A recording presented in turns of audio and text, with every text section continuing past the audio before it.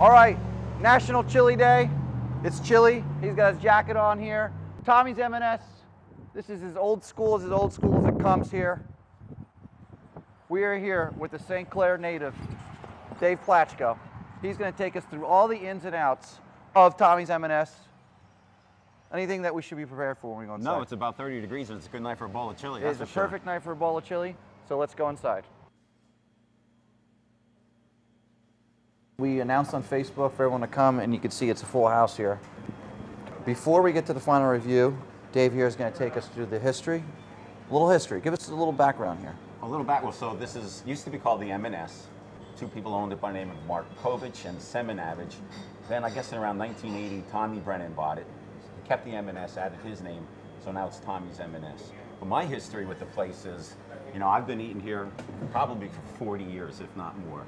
And I think I averaged out maybe once a month. This place used to be open till like 3 or 4 o'clock in the morning. So when I was running the streets at that time, we'd be in here every weekend. So I think, you know, I kind of thought about it the other day. I think I had about maybe 700 bowls of chili from this Wow, place. so this was your 701st bowl I on think National it's my 701st bowl. on National Chili Day. Yeah. So I'm going to give you my impressions of the chili. I think I've only had it once before, okay?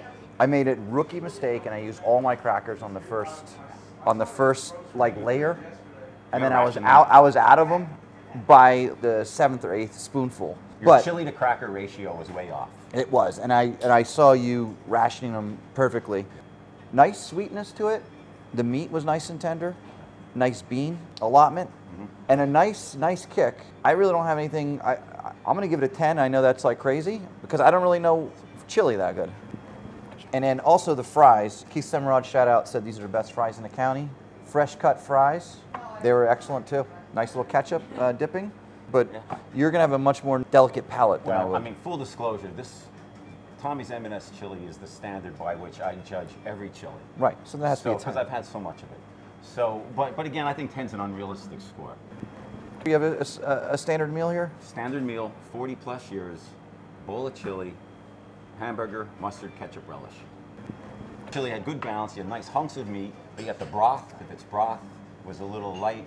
The spice was really good, and I think it was a good batch. So I'm going to give it a 9.5, and I think that's fair. I think 10 is, you know, come on. Okay. There's no 10s. You didn't leave any room. All right. Tommy's M&S, guys. St. Clair.